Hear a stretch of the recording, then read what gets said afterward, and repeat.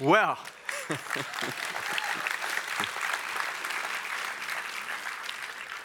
well, if you're here for the first time, we want to give you a special welcome, and it's our heart's desire that this be such a unique experience that you won't shake it for the rest of your life, that it'll become the most important time you spend each and every week. For those that are watching us online, we welcome you. Wish you were here. If you can't be here, glad you're there. Hope that you can fully engage during this time. Well, we're closing out the series called The Really Good News, and so to kind of review things once again, we said this whole series was based on one word. It's euangelion in the original. It just means gospel in the way that it's translated in most Bibles, or good news is what it means, the Greek word. It's used nearly 100 times in the New Testament. For example, we read the Gospel of Matthew, the Gospel of Mark, the Gospel of Luke, the Gospel. So you could say the good news, Mark's version, the good news, Matthew's version, the good news, Luke's version, and so on. Each week, we've tried to differentiate between regular everyday good news, which we cannot get enough of. We all want that. The really typical good news is physical. It's things that are happening to us in the temporal or real time. They're circumstantial. It's things from the outside of us. It is personal. Tends to be immediate in its impact. You get good news, you feel good. You know, your spirits are lifted. But it tends to have a limited duration. What lifts my spirit today may start to wane, and within a week or two, it may not affect me in a positive way at all. That's just the limitations of good news. Good news is still good. We want as much of it as we can get. But we're talking about really good news in this series, and here's the difference. First of all, it's spiritual. It's eternal, not just temporal. It's experiential. It affects us inside, not circumstantial from the outside. It's universal. It's not just good news for me. It's good news for anyone that avails themselves of it. It is also immediate in impact, but it has an unlimited duration. Really good news is something that can positively affect me now, next month, next decade, for the rest of my life. So that's the difference. Now, we've gone through a number of iterations of this. Today we're going to come down to the good news about the kingdom, or the kingdom of God.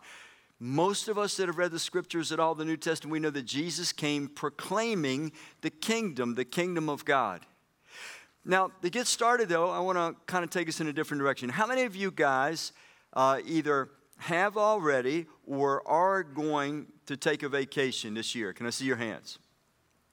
Okay, nearly everyone. Now, how many of you are this kind of person? You're a vacation anticipator. So, man, you're planning months ahead. You're thinking about it. You're pausing periodically, looking at pictures of the place you're going to go. You're thinking about it. When things are in the grind stage at work, you're like, yeah, but pretty soon I'm going to be. How many are anticipators, vacation anticipators? Let's see. I know one person is for sure right there. My daughter from South Carolina is up here. She is very much a vacation anticipator. So, when you're picking your place for vacation, I can pretty much positively say you're not likely to visit any of these most unique vacation places like this. Probably not going to go to Syria. Probably not. Probably not going to go here to this part of Brazil. Probably not. Probably not going to go here. Wouldn't it be nice to stay in that little motel right there where all the M13 gang members dwell as well? Now, you're probably not going to go there. So, what do we look for when we pick a vacation place? Okay, well, some of us will, Randy, man, I look for beauty. Okay, but what is beauty to you? Well, beauty to me is a beach, Randy, a beach. But beauty to you, it's mountains. It's a lake. It's the Grand Canyon. You know, it can be many different things. But typically we seek beauty. We seek peace, rest, enjoyment, recreation, relaxation, fun. How many, when you go on vacation, you want to have some fun? Can I see your hand? Yeah. You want some good eats, right? Right? You want to be able to eat. And you want to be able to do things at your pace. You just want to do kind of whatever you want to do for a week, for 2 weeks. For some of you, you go away for a month at a time. You're just loaded with money. You have nothing else to do. but you're just going to do what you want to do, when, how, and that kind of thing. So, what if I were to say to you, when you plan your vacation, when we plan vacations, when we anticipate vacations, and we'll come back to that idea of anticipation later, we're really trying to get a little bit of a sample of the kingdom of God. We're trying to push back from the dark world, like those pictures that I showed you on the screen, and get just one small, imperfect, but close piece of the kingdom of God. How many have ever met people that say, you know, man, I don't want a lot in life. I really don't. I don't want to be rich. I don't want a lot. Only thing I want, man, I just want to be happy. How many have met people like that? They act like that's a small thing. They say, just be happy. Like that's a real easy, automatic sort of a thing. But they're seeking the kingdom of God.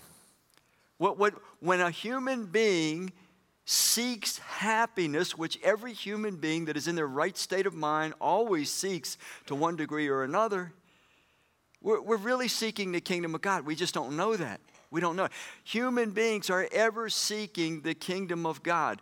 That life that we were meant to have, that life that our Creator wants us to have, that life, though, that the Creator can only give us when we are united with Him and His will. You see, the problem with human history is we're seeking the kingdom of God, but we're seeking the kingdom of God apart from the king and apart from his rule or his will or his ways in our life. It doesn't work. It's an impossibility. So let's consider a few things. Jesus said these words in Matthew chapter 4. It says, Jesus went throughout all of Galilee, teaching in their synagogues, preaching the gospel, there's our word, euangelion, the good news, the gospel, the good news of the kingdom, meaning the kingdom of God, and healing all kinds of disease and sickness among the people. And I think it goes on. People brought to him all who suffered with various illnesses and afflictions, those who had seizures, paralytics, and those possessed by demons, and he healed them. And we know from Scripture that Jesus healed all kinds of people. People that were born blind, people that were born, crippled from birth. We know that Jesus did things like speak to a storm and stop it in its tracks. We know that Jesus raised people from the dead. And, of course, he predicted and brought about his own resurrection from the dead. When Jesus came preaching this kingdom of God to the Jews had been wanting the kingdom desperately. They had been waiting on the kingdom and waiting on the Messiah, the king, to bring the kingdom.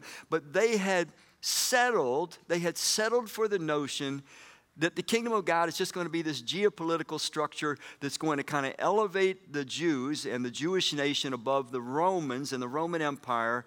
And it was going to be the same kind of imperfect world, maybe a little bit better. But sin, sickness, sorrow, pain, and death, they were probably still going to go on, but at least the Jews were going to be geopolitically in a favorable position. They settled. That word settled is something that I want to kind of let sink in on you, because what happens to us as we go from childhood to adulthood is we start settling. When we were kids, we really understood the kingdom of God.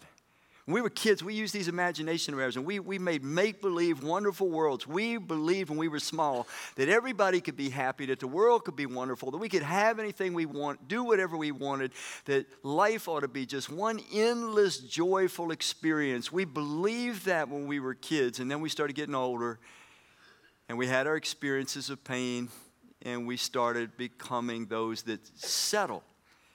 This is probably as good as it's going to get. And when you look at the history of human governments all through human history are really sometimes pretty bad attempts, but attempts to produce a little bit better quality of life. When you ask this question, where did this whole notion of kings come from? Does that ever get on your nerves sometimes? Somebody's born with some blood in them, and they become a king or a queen just because they've got certain blood in them.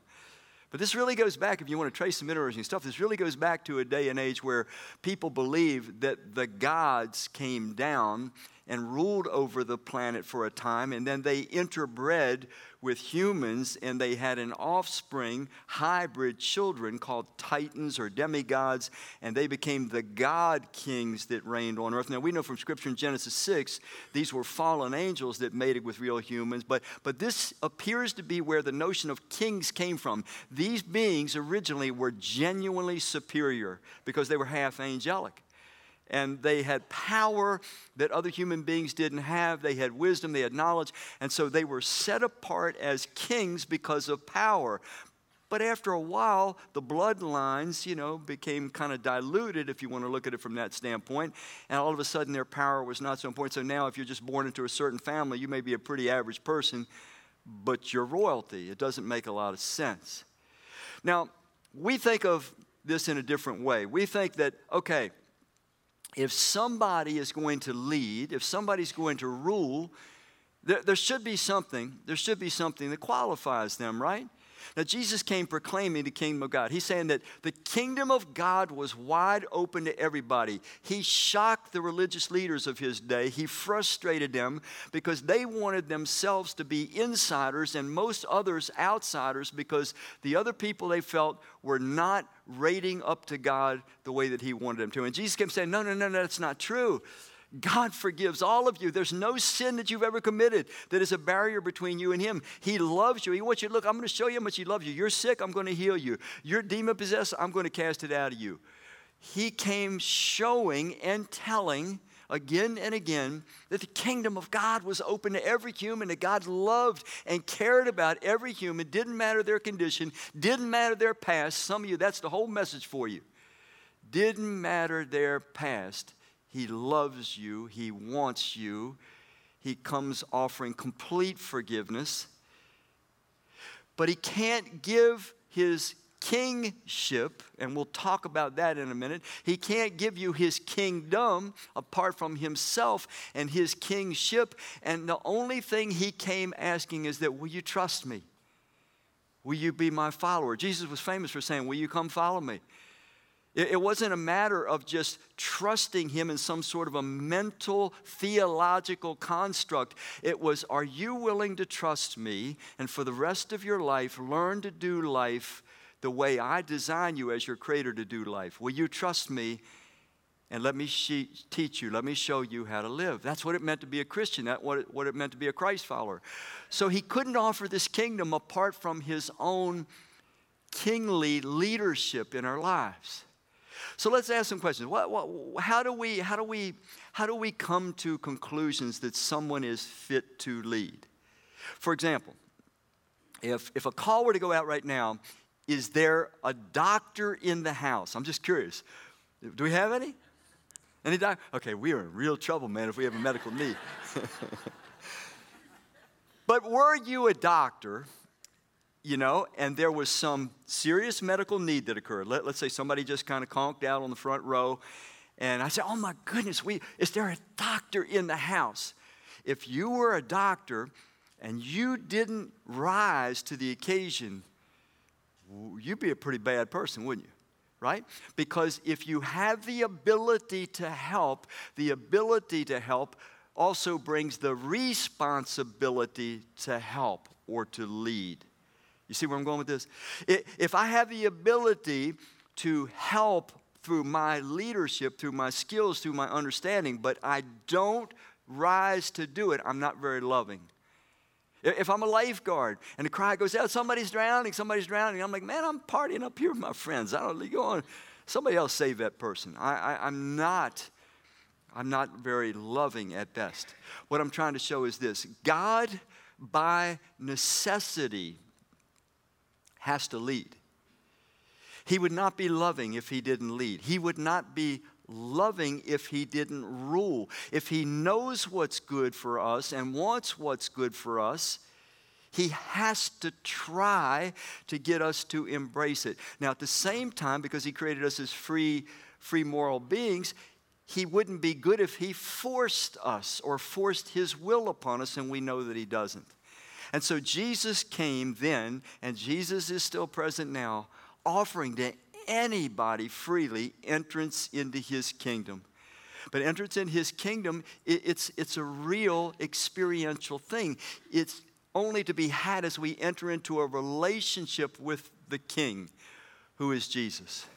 So I want to show you a couple verses that I want to try to get this idea of fitness to rule embedded into your minds. Because it seems like that's part of the angelic controversy. That seems like that part of Satan's problem with God was that he insinuated at least that just because God was the most powerful, that did not give him the right to rule over everyone else. If he was really loving, why wouldn't he let others be equal in power with himself? Why wouldn't he let others assert their own will? That just power is not fitness to rule. And it appears that God now has been allowing Satan to do his will. We know that's true. He's been allowing we rebellious humans to do our will. He's not intervening immediately in every circumstance. He is not controlling either Satan or us right now. He has stepped back and he has allowed the universe to see, okay, if you don't want my will,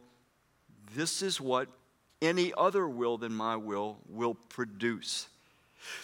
But there's coming a time in human history, and we're very, very close to that time, where the opinions of all the beings in heaven and all the beings on earth are going to collude together. That can be a good word, by the way, collude. Collude is not always a bad word.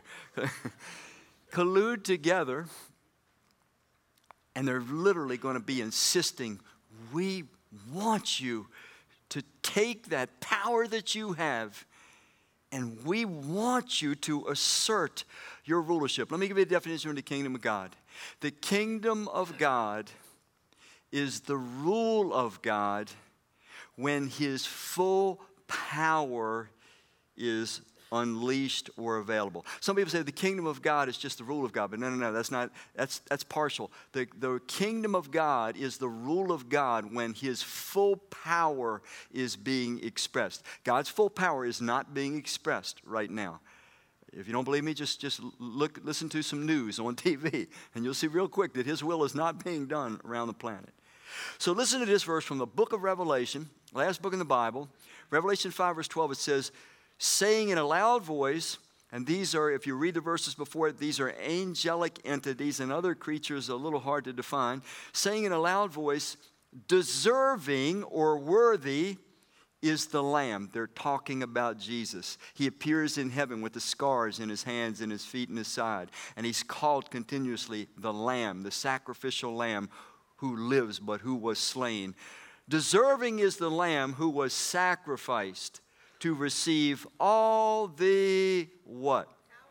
Now, connect these two thoughts. What does it say here? Deserving is the Lamb to receive what? He deserves all the power, which shows he is not asserting all the power. But all of a sudden, these voices in heaven, and you'll see in verse 13, it's human and angelic voices are colluding together and saying, you are absolutely worthy. We know you will use your power right. You will use your power only for good. They're saying you deserve all power. It's not that you have it and you can just assert it any old way you want. Who was sacrificed to receive all the power and riches and wisdom and might and honor and majesty, glory, splendor and blessing. It goes on. Then I heard every creature in heaven and on earth. Here we have angelic community, human community uniting. It's better than colluding. Under the earth, in the sea, and all that is in them, saying, to the one seated on the throne and to the Lamb be praise, honor, glory, and what? Ruling power forever. They're uniting and they're saying, you deserve it. We want you to assert your power now. You have restrained, you have withdrawn your power. You have allowed Satan and 1/3 of the angels to have their willing way for a long, long time. You have allowed we humans to make a wreck of ourselves and your planet, but we are crying out for you now. Assert your power. We know you can be trusted to use your power. You're worthy to rule, not just because you have power, but because you are holy and righteous and kind and merciful and compassionate and good. You only want what is best for us all the time. That's the kingdom. That's the kingdom of God. It's the rule of God. Matthew 24 adds this little bit to it. Jesus said, this good news, that's our word, euangelion, this gospel, this good news of the kingdom, the gospel, will be preached throughout the whole world as a testimony to all the nations, and then the end of the what? The end of the age will come. We are really close to that. There are people that are working around the clock to take the gospel and translate it into languages of various tribal cultures so that everyone can have access to it. So Jesus, it's an amazing thing. Here's this Jewish peasant carpenter just 5 days before his death, and he's standing there, and he also says, heaven and earth will pass away, but my words won't pass away. But he says, you know what? This message that I'm preaching, that I'm teaching about the God, it's going to go throughout all the world. It's going to cover every nation. And then when it finally covers all the world, the nations, then the end of the age will come. And here we sit right on the brink of that. The end of the age is when the kingdom comes in full power, when Jesus starts to take up and utilize his power to rule and to reign and to push against the will of evil, both angelic and human evil. Here's a couple thoughts about the kingdom of God.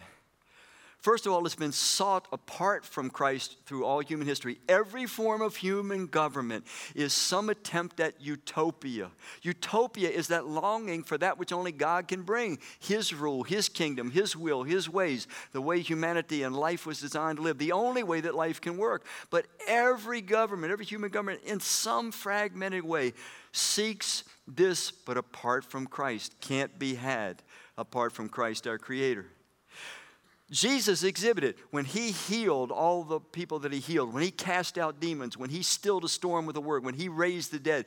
He was demonstrating when God's will is done, when God's power is supporting his leadership, his rule, there is no suffering, there is no danger, there is no death, there is no agony, there is no evil. Jesus gave an exhibition of the kingdom of God. The Jews at that time, like I said before, they were wanting just a geopolitical kind of a improvement in their status over the Roman Empire.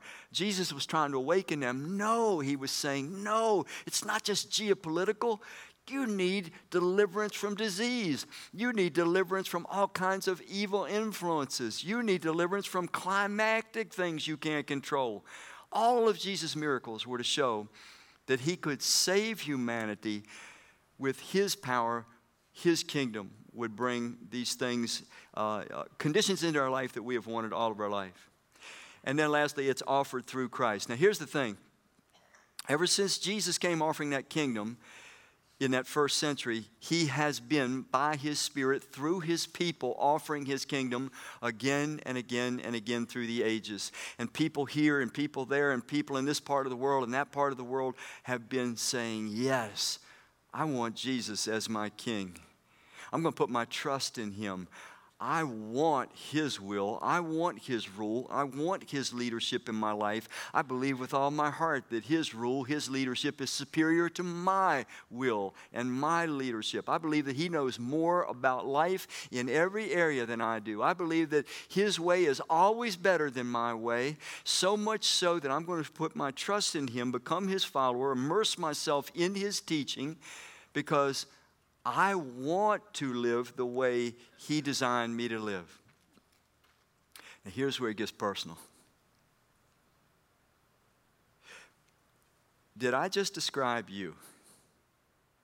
Did I just describe you? You are one that says, you know what? I don't really care what anybody else does. Jesus, the creator of the universe, the one that died on the cross to demonstrate his sacrificial love for me, he has so won my trust that I'm going to follow him fully. I'm going to follow him freely. I'm going to follow him forever. I don't care if anybody else is following. I want to know his will. I'm going to dig in his word and I'm going to search for it. I'm going to learn it and I'm going to live it out. You can watch me. You can just keep checking on me because I'm following Jesus because I really trust him. He's my king. And you can look at my life and you'll know he's my king. Does that describe you? You see, folks, that's what it means to be a Christian. We've watered this thing down. We've turned it into some kind of sentimental nonsense. We've turned it into some kind of a theological treatise that we just assent to certain theological facts about Jesus. Oh, he's the Son of God. He's the King of Kings. He created the universe. He's coming again. He died for our sins. He rose again. Just assenting to those things mean nothing. They are foundational to putting our trust in him. But until we put our trust in him and become his follower, we are not Christians. We cannot derive the benefits of his kingly rule. How can I derive the benefits of his kingly rule if he's not my king? And if I'm not doing his will, if I'm not even interested in his will, obviously I'm depriving myself of his will, and I'm depriving myself of his kingdom, both now and perhaps forever. So the kingdom has been offered since Jesus in the first century, but it's offered to us in partial form. But we are called to anticipate it coming in full form when it's supported by the full power of God. Anticipation, you told me earlier, anticipation is kind of a energizing, encouraging thing. You know, you're going through the grind at work and you're anticipating your vacation. And it kind of gets you through the day or the week and so forth. I remember when I was an apprentice carpenter. I actually was an apprentice carpenter, believe it or not. We had to go through a 4-year apprenticeship to be a union carpenter. And the big goal was to become a journeyman carpenter. You know, you were a full-fledged carpenter. I think I have a picture when I was 22, and my body's changed a little bit, but my face has always been the same. It's never changed from age 22. But I can remember anticipating when they called me apprentice boy, I think, I'm going to be a journeyman someday. Now, what I didn't know is when you become a journeyman, it just means you get laid off more and you're on a journey trying to find a job. At least I was. I wasn't a very good carpenter. Until I got older, and then I got okay at hanging drywall. Don't think of me as a carpenter. I'm not a wood carpenter. I'm a drywall guy, metal studs, acoustical ceilings, that kind of stuff. But anyway, I anticipated that, and it motivated me when I would get discouraged.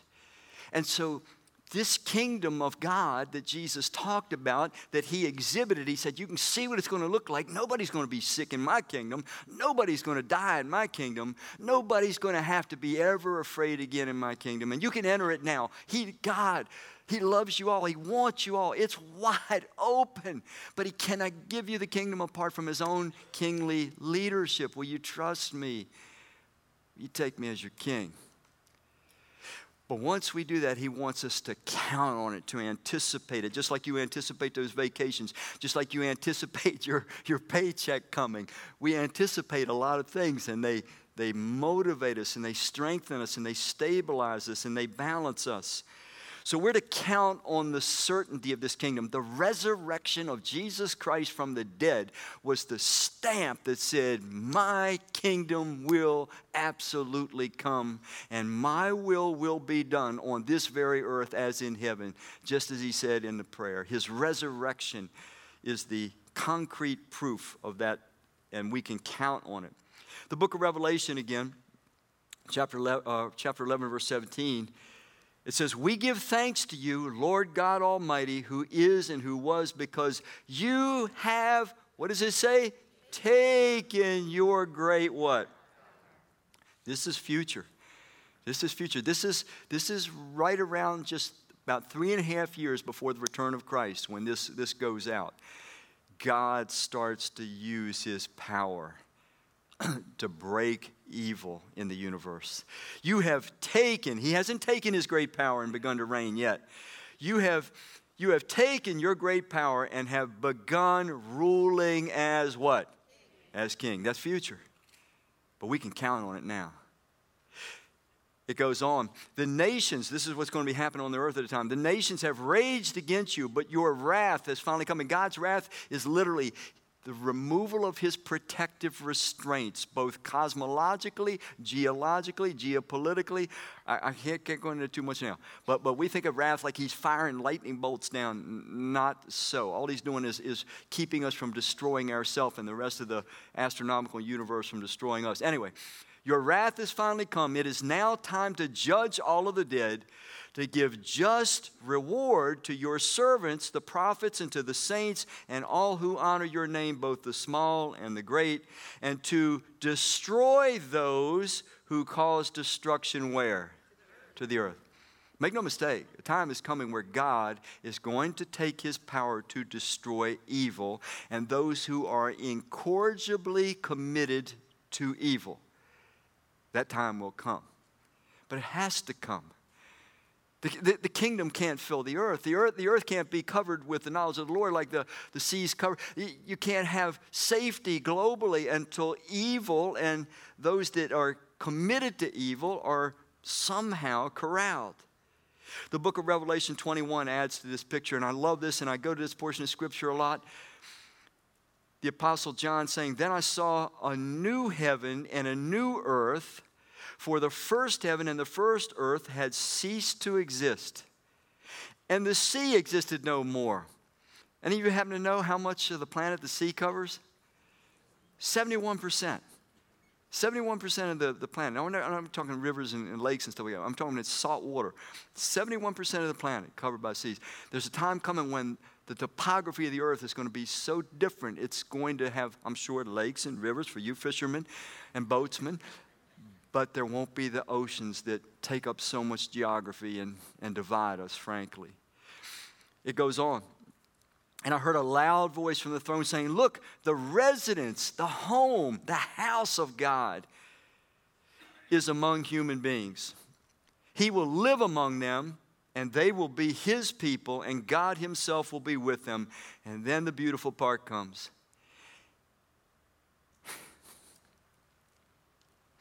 "And he will wipe away every tear from their eyes." And many of us in here, we've got some tears we need wiped away.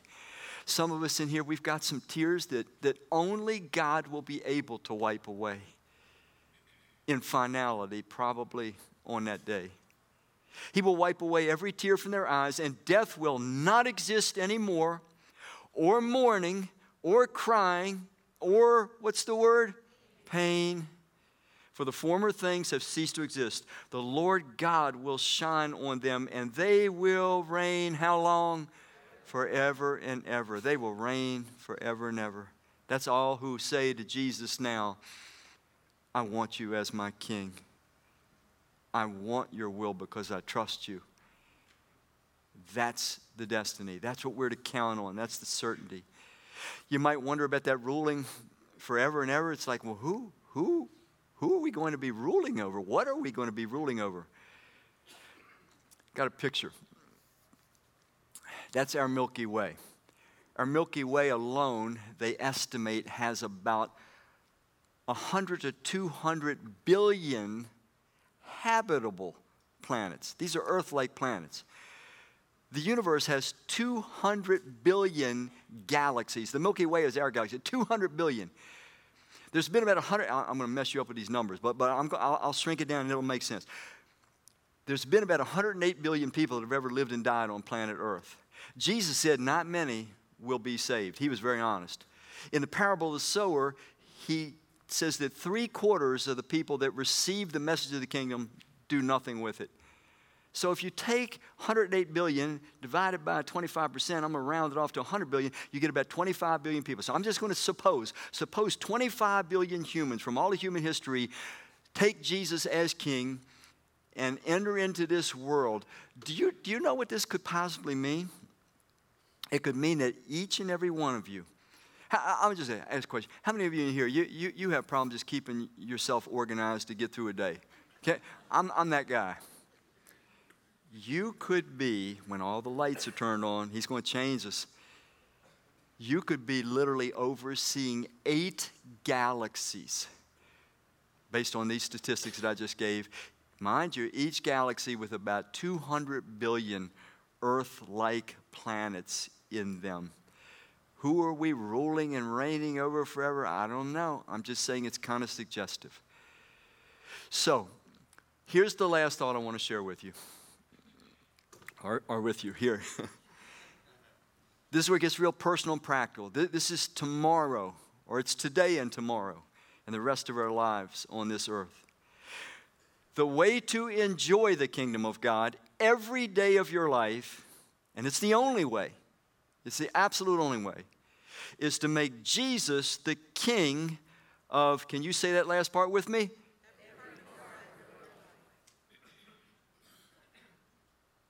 Is Jesus king of every part of your life? Because until he's king of every part of your life, Randy, you mean every part? Every part. You don't have to, but you won't enjoy his kingdom until he's ruling over it. Until his will replaces our will, we deprive ourselves of the kingdom. Scripture says the kingdom of God in Romans 13, it says the kingdom of God is love and joy and peace. We can't experience those things until every part of our life we submit to King Jesus. Now let's get personal. Do you know? Are there some parts of your life that come to mind? Do you know there's some parts of life that you've been afraid? You've been afraid to handle that part of your life Jesus' way. You feel like, man, I don't know what might happen. I might lose this or lose that, and I'm just scared. And he's here today saying, I went to the cross to try to prove to you how much I love you and how much you can trust me. I love you more than you love yourself. I know you better than you know yourself. Let me be your king. Let me be your leader now in every part of your life so that you can enjoy, even in this tough old world, the fullness of my kingdom, or the partial fullness of my kingdom now and its fullness ever after. There's a day coming. There's a day coming. We heard it. It's a promise where you're never going to be scared again. You're never going to know the emotion of fear. Some of you, every day of your life, you're a little bit scared. It's going to be gone forever. You're never going to know the feeling ever again of feeling like you're an outsider, a misfit, like you don't connect. You're never going to feel, again, inadequate, left out. You're never going to feel unattractive or unintelligent or untalented again. It's going to go forever. The day is coming when you will feel just the way your Creator always designed you to feel: loved, competent, attractive. He promises that. But he wants to start giving us a lot more than we tend to allow right now. Because he can't give to us unless we make him king over each area of our life.